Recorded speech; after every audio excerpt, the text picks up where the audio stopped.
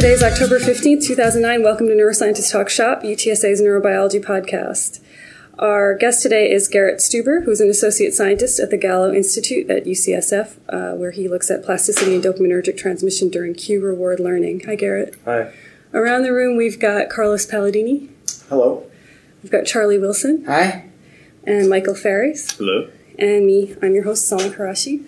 So first off, I just want to highlight, Garrett, that of all our guests, you're one of the ones to have the most varied and ambitious arsenal of experimental tools for asking your particular research questions. I want to start by first letting you tell us what particular questions have motivated your work and how it is that you've been so successfully able to mobilize developing technologies to your needs. Mm-hmm. Yeah, so I'm really interested in the neural circuitry that underlies cue reward learning and decision making in animals.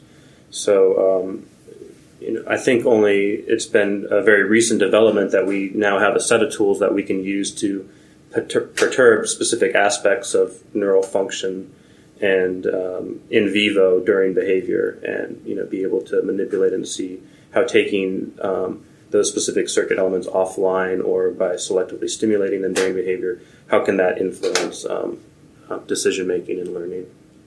So specifically, what tools are we talking about? Why don't you? So the ones that we've been recently using are the optogenetic tools that have been developed in the laboratory of Carl Dijsselroth at Stanford University. So for optical stimulation of certain subtypes of neurons, you can introduce the green algae protein channel rhodopsin 2 selectively into genetically defined populations of neurons, and then introduce a light source of a certain wavelength that is capable of selectively activating channel rhodopsin, and therefore just activating that neuronal population that is expressing it.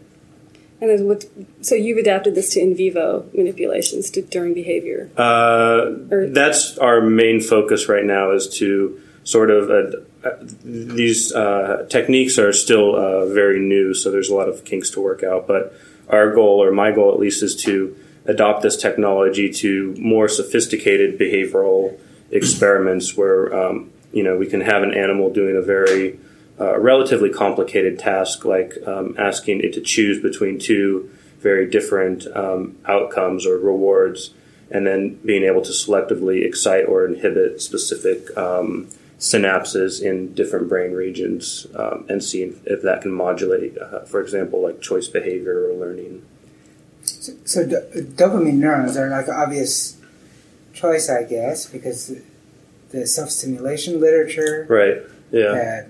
And there's a long tradition of stimulating dopamine neurons to make rats do whatever you want them to do. Mm-hmm.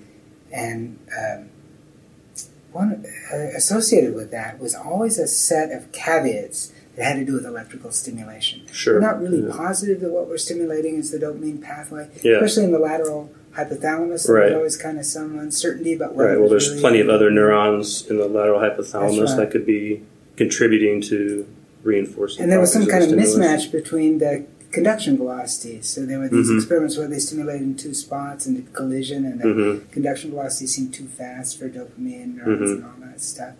But it seems as though that maybe the lateral hypothalamus isn't a good example because who knows exactly what's happening there. Mm-hmm.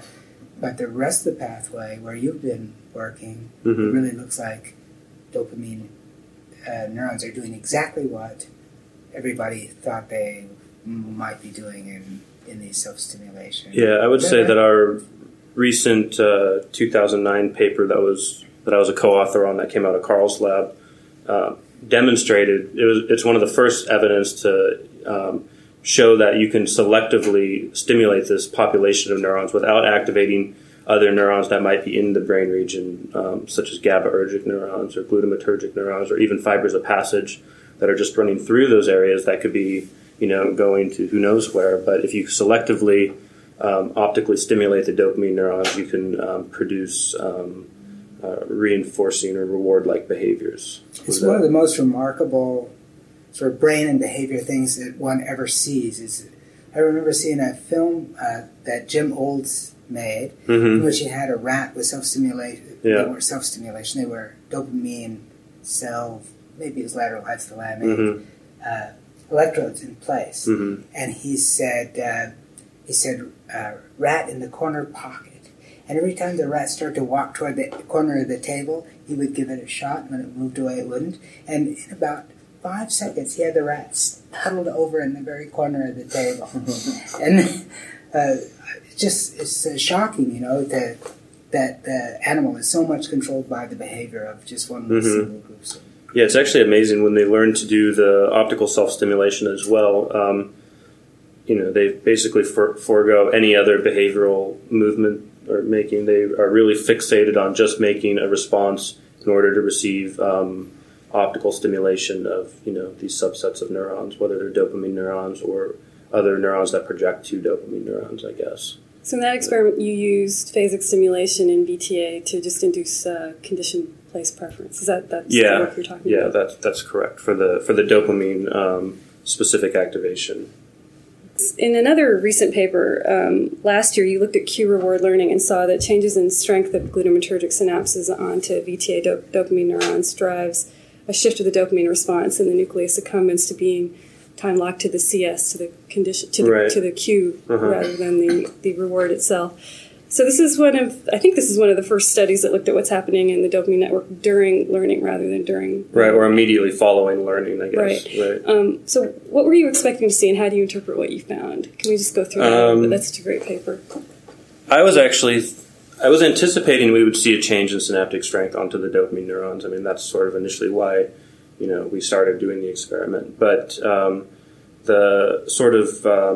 having the stimulus or having the enhancement in synaptic strength onto the dopamine neurons be so transient and only associated when the animals were immediately acquired the behavioral response was something that was surprising to me. I thought it would, stay elevated for a much longer period of time than just a couple behavioral sessions. And then once the animals have learned the task relatively well, the cue-reward association task, there was no change in synaptic strength at those synapses, which is in...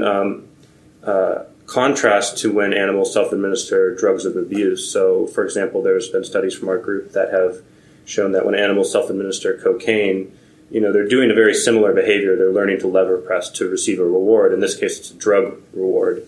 But the synaptic strength onto dopamine neurons remains elevated for weeks to months after drug self-administration stops. So I think it also not only highlights the natural capabilities or response of these synapses during learning, but it also shows how different it can be when you have a drug reinforcer than the natural reward. You have this prolonged increase in synaptic strength. Well, it's pretty interesting because the Schultz's classic work said that there's a shift in the firing of the dopaminergic neurons from being phasically activated by the reward itself to the cue that predicts the reward, but still there is some set of inputs that the dopaminergic neurons respond to and that they're phasically activated by whatever the sensory stimulus may be, whether it's the reward itself or the conditioned stimulus. And it seems kind of strange then that in your work when you show that this learning thing is transient, but still the dopamine's... and I'm kind of jumping ahead and thinking, well, these cells are now going to be preferentially activated by these synapses that are strengthened. And but they are switching from one set of inputs to another, I'm supposing, or maybe it's the same set of inputs that are just changing their postsynaptic makeup or the strength by which they activate the cells.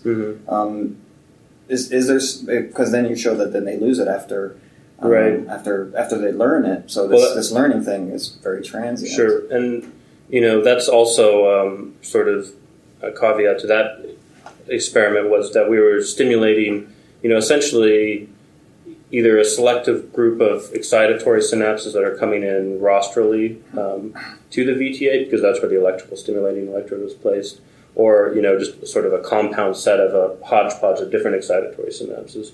So it's possible that if you were able to look specifically at, say, the synapses that were carrying the cue-related information, that maybe those, because they were being repeatedly used, they would still be elevated So if for example, if you used like the channel-rhodopsin techniques to selectively stimulate a subset of synapses in the VTA, the result might be very different than when you see what we saw with the compound stimulation, I guess.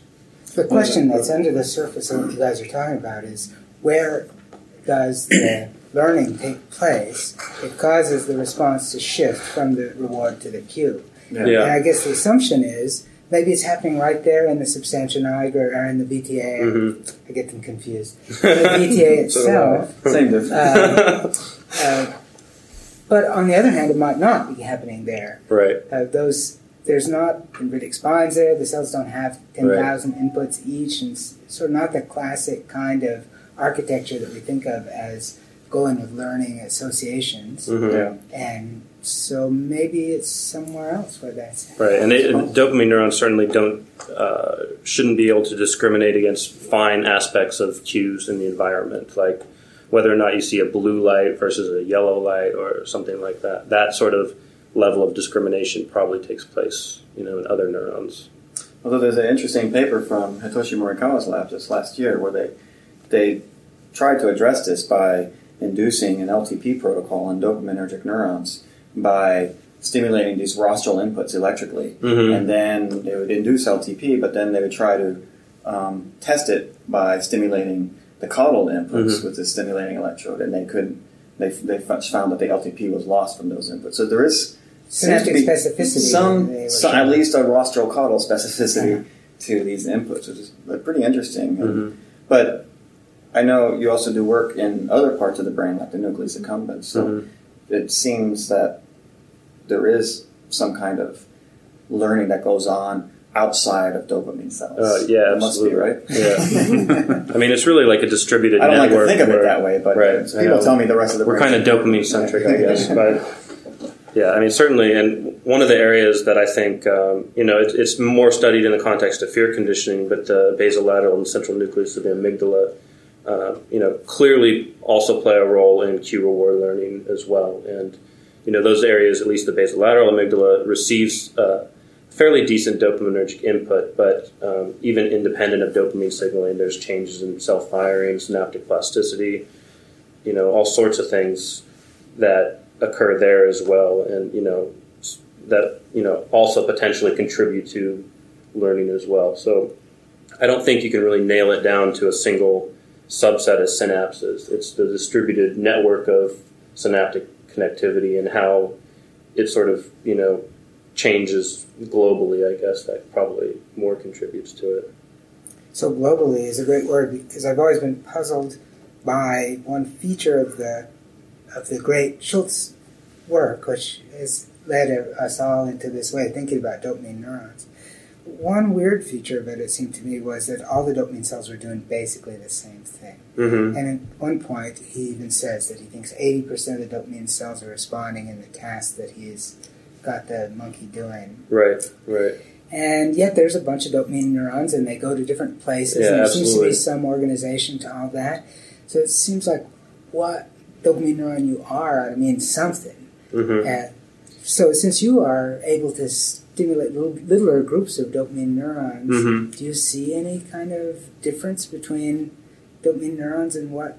So we haven't really addressed that as of yet, but it's certainly something that we're interested in, especially from the idea that perhaps dopamine release in the forebrain target regions, mainly the prefrontal cortex, the nucleus accumbens, and the basolateral amygdala, might be doing very different things when they're released. So, until recently, if you electrically stimulated the VTA, you released dopamine to all those areas. So it's incredibly difficult to parse out which increase in dopamine is causing the behavioral response. But now with the optogenetic approaches, we can selectively stimulate dopamine terminals in the nucleus accumbens or the basolateral amygdala or the prefrontal cortex to ask, specifically what is transient increases in dopamine in those brain regions, doing. Is one more important from a reinforcement or goal-directed behavior standpoint, where another one is, more involved in attentional processing or something like that. So even between VTA and substantia nigra, where the dopamine neurons are, and there's a kind of gradient in where those project to. So if you're kind of Sure. halfway in between, it kind of goes halfway in between. Right. So do we have good information about differential activity of dopamine neurons in substantia nigra versus VTA? Or are they, as far as we know, firing about the same time? As far as I can tell, the VTA is pretty heterogeneous, and even within the VTA, there's some dopamine neurons there that are certainly more nigra-like dopamine neurons, but then there's also another population of dopamine neurons that are, very different than sort of the classical striatal projecting ones that tend to, and the different neurons tend to project to the prefrontal cortex and the basolateral amygdala. There was a nice paper in Neuron by Lamel et al. Last year that sort of examined the electrophysiological properties of these different subtypes of dopamine neurons that project to these different regions. But I think the take-home message is that they can be incredibly different.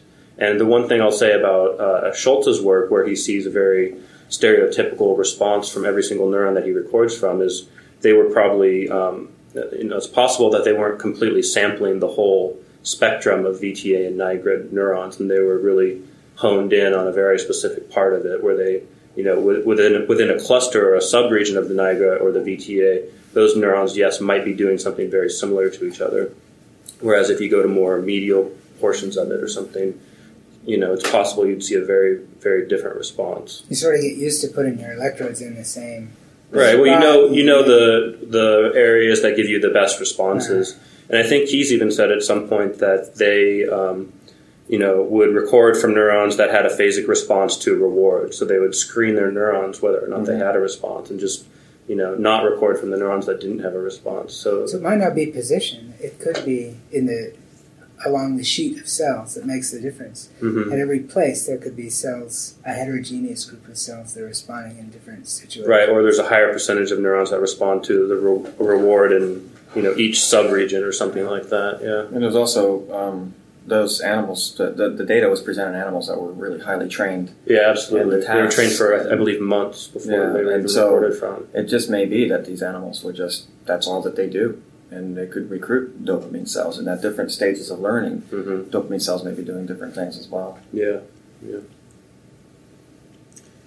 So, do you have much interest in using your techniques to explore exactly what populations of neurons are responsible for eliciting the cue-induced burst in dopamine neurons, or actually just the primary reward-induced burst is also fairly interesting. I mean, the dopamine neurons do receive a sort of wide range of inputs, but in terms of rich sensory input, I mean, it's not so wide unless it's filtered through the basal ganglia. Mm-hmm. And one hypothesis is that the sensory responses, even the reward-predicting sensory responses, are actually just from midbrain neurons, or from collicular neurons. Right. And I was wondering if you have any opinion on that or have any plans to test that hypothesis. I think it's an interesting idea that the collicular neurons could be contributing to the phasic response to those. And, I think the optogenetic approach is a very nice system where you could actually test that. So, for example, you could make the neurons in the colliculus light sensitive, selectively stimulate those inputs to the VTA, and, see if you can get burst firing.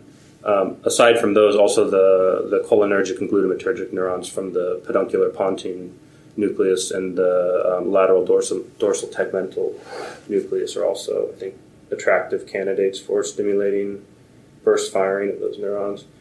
It's actually interesting because the ones that a lot of people think are driving burst firing, the cortical neurons, the prefrontal cortical neurons that project there, may not even be synapsing on the dopaminergic neurons that project to the nucleus accumbens.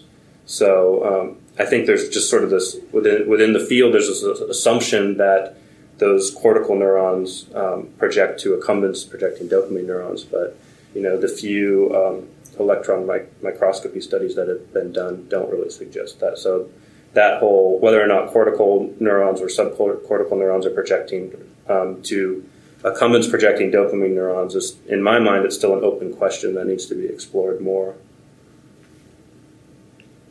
So how do we take this into the realm of decision-making, of selecting actions? So we've got the sort of learned associations part of it down. How does the decision-making map onto the network as you see it? Yeah, well, in my opinion, many types of decision making where you have at least one or two choices in front of you are governed by the same things that govern cue reward learning, for example. A lot of times you have a decision between two rewards, and you know that those rewards are available to you based on specific environmental cues that predict their availability, I guess. So, essentially we can do the similar experiments that we've already been doing, but instead of just looking at one cue predicting a reward, have two cues that predict either qualitatively different or quantitatively different rewards, and to sort of get at, normally animals would prefer a larger reward that requires the least amount of effort to get, and can you bias their preferences for different rewards of different magnitudes by manipulating neurotransmission at very specific aspects of synaptic, very specific synapses. So that's sort of what I would like to get into more in the future, is to apply these techniques that we've done so far in relatively simple behavioral experiments to more sophisticated behavioral experiments. So it seems like one possibility that's now open to you is basically to take complete control of the activity of dopamine neurons and decide when they're going to fire. So in principle, you could have an inhibitory light signal that can prevent them from firing when you don't want to, and then you can excite them when you want to. And so you can, there are hypotheses about how a phasic dopamine signal is involved in reinforcement learning, and there are predictions from different models about how the timing of that burst, when it arrives, how it's going to affect. Or the pausing of the firing. Exactly. Right. Yeah, that's something that's really interesting, and I've been thinking about it a lot more recently, because as you said, we have the ability to selectively control either the excitation or inhibition of these neurons, and there's becoming sort of the second and third generation of these optically sensitive constructs, channel rhodopsin and halorhodopsin constructs, that are becoming available from Carl Dijkstra's lab and some of the other labs that have been working on it. And one that's of particular interest to me is there's a construct that basically will express channel rhodopsin and halorhodopsin in the same neurons in sort of equal molar concentration. So if you can selectively introduce both of those light-sensitive proteins into dopamine neurons, then you really do have total control of them, and you can selectively just turn them on and turn them off depending on what wavelength you introduce into the VTA. And so once that system is sort of set up and running, then you can ask the question is, what if we, artificially pause these neurons when the animal receives a reward? Will it extinguish the behavior because, those dopamine neurons are pausing, like the electrophysiological evidence suggests, I guess. So I think the bottom line is we can finally, most in vivo electrophysiology is simply correlations between neuronal function and behavior, and now we have a way to test for the causality, the importance of burst firing of those neurons, or the lack of a burst even, in controlling a given behavior. So that would be great for putting the rat in the corner pocket. Oh, yes. And then drive them out by inhibiting the get them to leave also. Yeah. But for figuring out what is the reward signal, so the simple view that we always just say is that the dopamine self-firing is the reward signal. But it becomes dissociated from the actual reward, and that's, in a way, that's what makes it more interesting. Yeah. It's when the reward quits making the self-fire, and the cue that predicts the reward starts to make it fire, that the dopamine cell is doing something useful. Mm-hmm. According to these learning theories that say that you should be working backwards from the reward, learning associations that will lead you along a complicated path in which there is no reward, that finally ends with the reward. Mm-hmm. And so I guess the idea for most of these temporal difference learning and related ideas is that you learn the steps in a sequence backwards from the reward backward Mm-hmm. toward the earliest possible Yeah. cue. So if you take that seriously, and I do, I don't see a reason why not, then that means that the experiment that's done, where there's just one cue and then a reward, and the cue precedes the reward by, a second or less than a second, Mm-hmm. and then that's the experiment that gets done. But that's supposed to stand for something in which there's a cue that leads to a cue, that leads to a cue, that leads to a cue, that ends with a reward.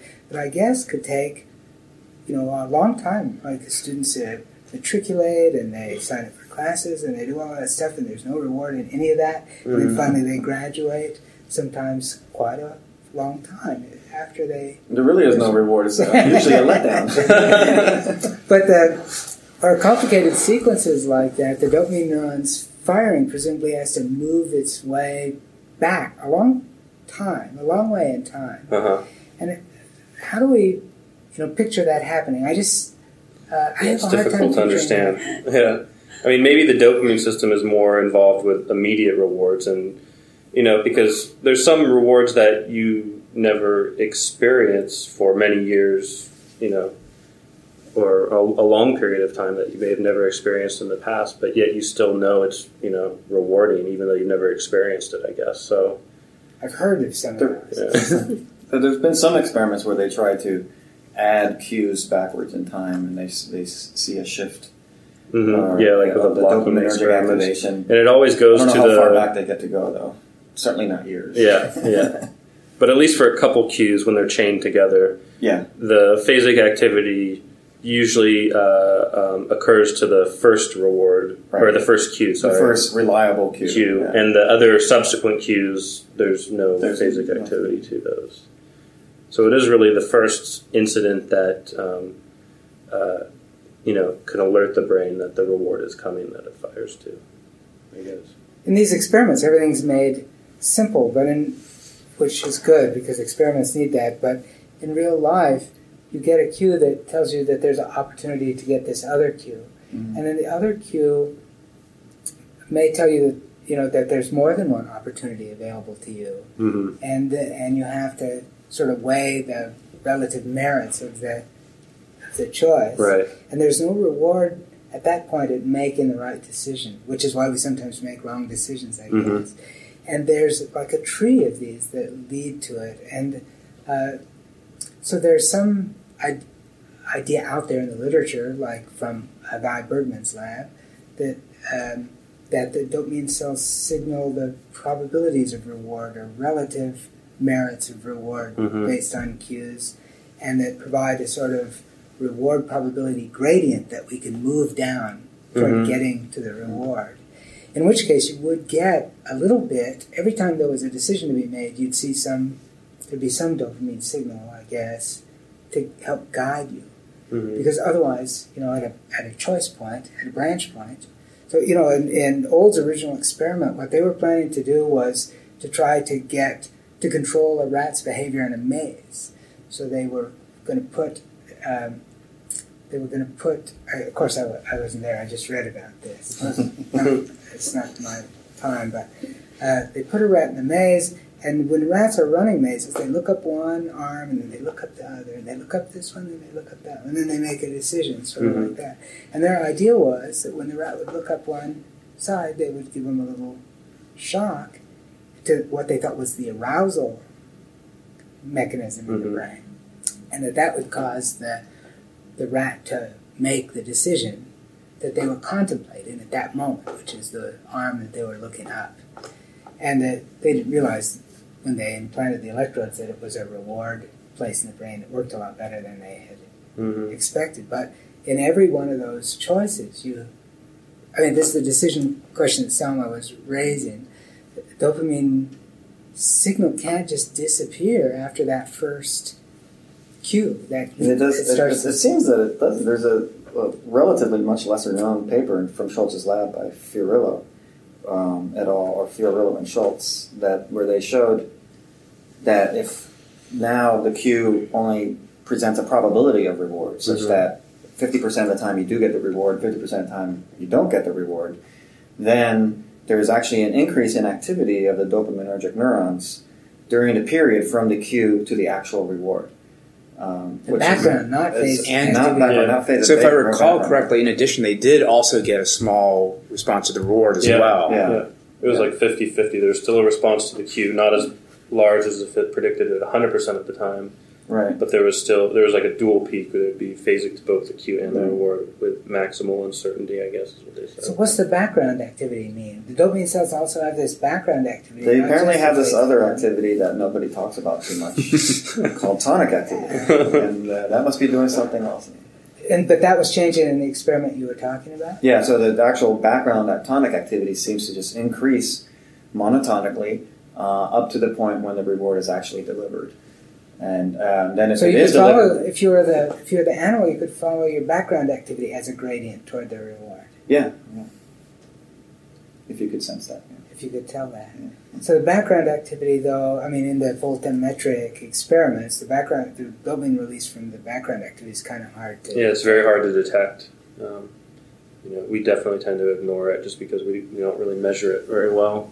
So, there's other techniques that are more suited for it, I think, like microdialysis, but, it's certainly still important. So going back to the pauses and their significance, I know that at least some attempts to actually measure a drop in dopamine in, say, the striatum or the nucleus accumbens under conditions when dopamine cells pause have not found anything. I was wondering in your voltammetric measurements if you actually were able to measure a drop in striatal dopamine. In my experiments, we haven't really looked at it in too much detail. I believe there was a paper published by Mitch Reutemann and colleagues maybe last year where they did see a drop in dopamine once they signal averaged many trials together where they presented the animal with an aversive event. It's much harder to see than seeing a phasic increase, but I still think if you average many trials together and it's a significant drop,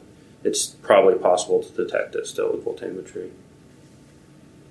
So that would be a case where the background activity is somehow like the phasic activity. I mean, because removing it becomes a phasic signal. So it would have to be sort of part of the same system. There's always been a kind of suggestion that maybe the background activity serves an entirely different function, and it's connected to a different set of dopamine receptors that are located on a different set of neurons, and maybe doing something completely unrelated to reward or to goal seeking. And for example, in Parkinson's disease, the symptoms must have a lot to do with the loss of that tonic background signal, because you can get some symptomatic relief by just providing exogenous dopamine, or dopamine agonists.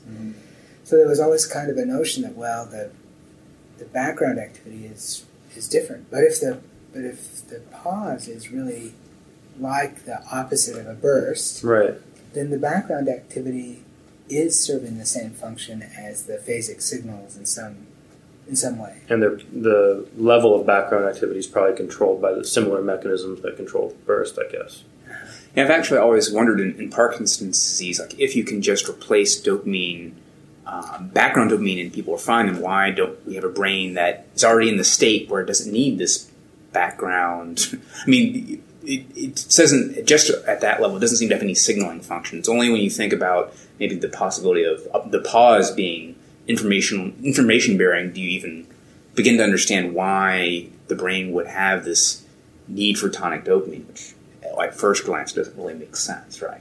If there's anything you need all the time, then you might as well adjust the physiology of your cells so that they're just fine without it. Right? I agree. I think it must be that the tonic dopamine release is really a signal and does change. To make pauses visible. So that's another possibility, though, that it's only there to make pauses visible, and that Parkinsonian symptoms have to do with the absence of bursts and pauses in some ways that we don't completely understand. It's a weird fact that dopamine is related both to reward and to Parkinson's disease.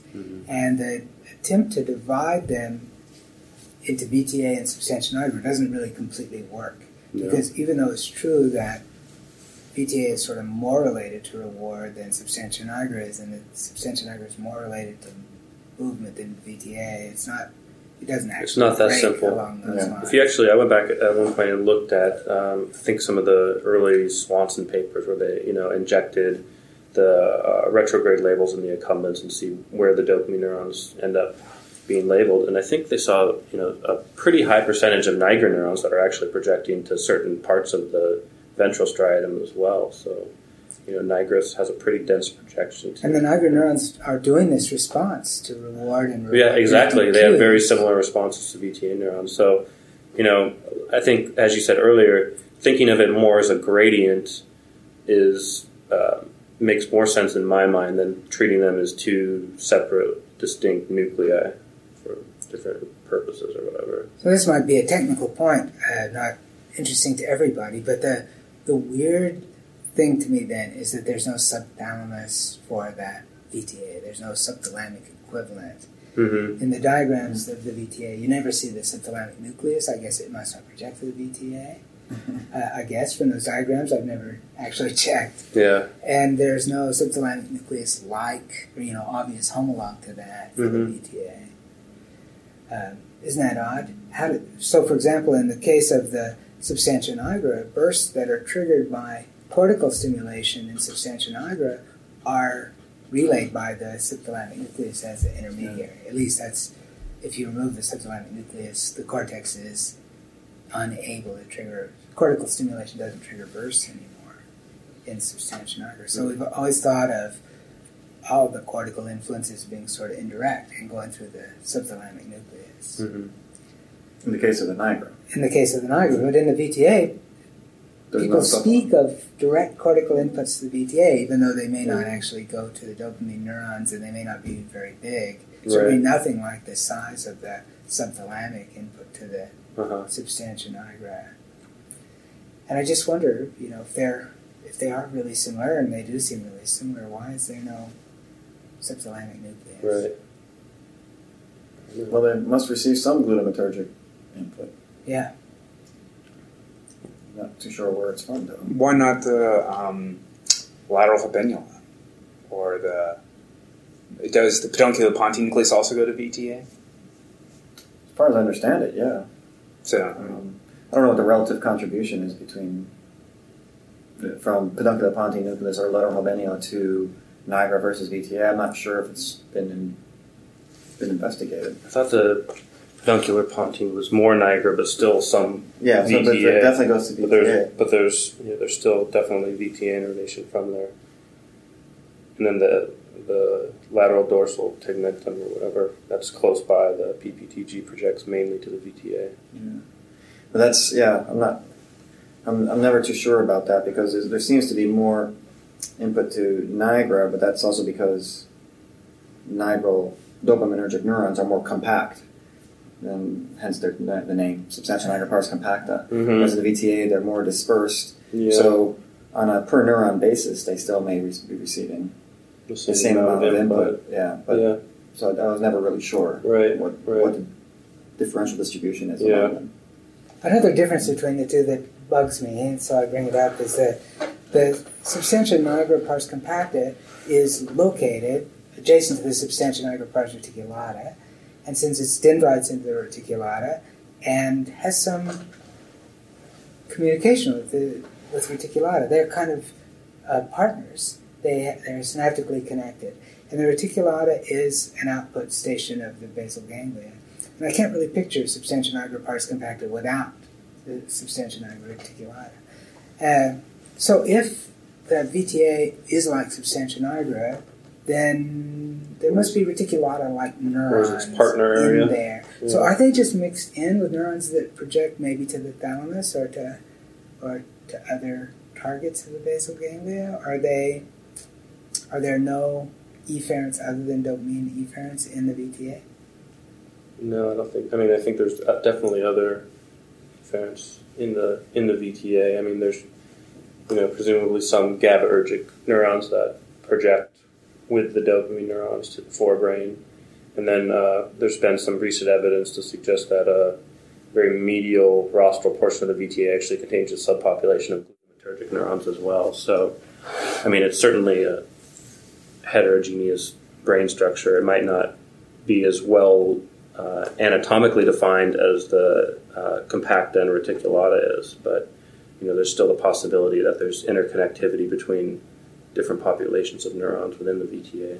So you're saying like the I think there would be a VTA output to the thalamus here, or just but like the GABAergic neurons in the VTA are the reticulata equivalents, or something, as long as they project out from the VTA. I guess that would be satisfying to me. I don't know exactly what I'm searching for, but but it seems to me that if the VTA is like the substantia nigra, it ought to have GABAergic efferents that go to the thalamus or something like that, or to the spiricolliculus, or to some sort of standard basal ganglia target, or something that we ought to consider a basal ganglia target, even if we don't consider it that right now, because the nucleus accumbens is basal ganglia, the VTA is basal ganglia.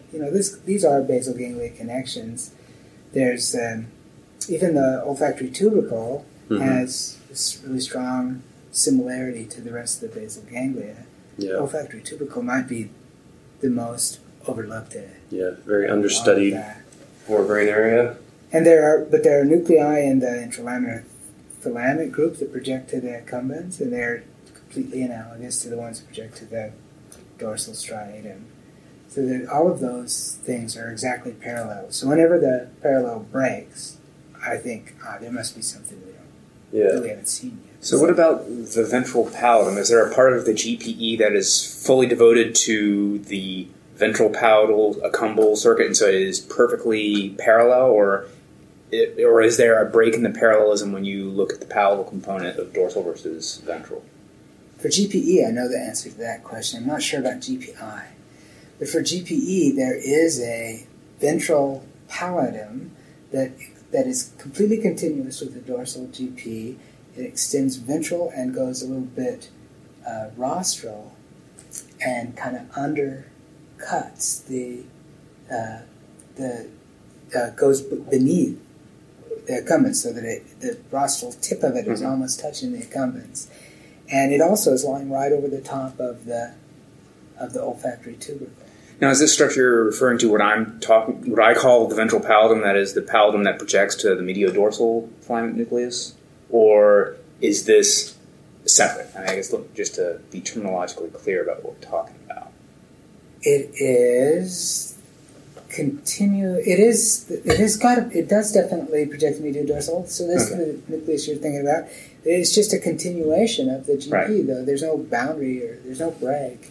It just goes right on. So I guess my argument or my suggestion is that this may be another example of a place where the ventral and dorsal basal ganglia circuitries are not perfectly parallel, if it's true that the ventral palatal component does not have these clearly segregated parts that we know in the dorsal circuitry as GPE and GPI. Right? I see. Starting to sound more like songbirds. Yes, exactly. Yeah. So for our audience, birds are different in that they have a pallidum, but they don't have separate internal and external segments, and they have a subthalamic nucleus, but there's no separate palatal structure that is reciprocally connected to the subthalamic nucleus that is separate from some other palatal structure that, like the GPI in mammals, that serves as the output nucleus. And a little bit I remember about the olfactory tubercle is the same thing. It has its sort of own palatal-like cells built right into the olfactory tubercle. And they're kind of segregated, but not entirely. Not very much. So all of those,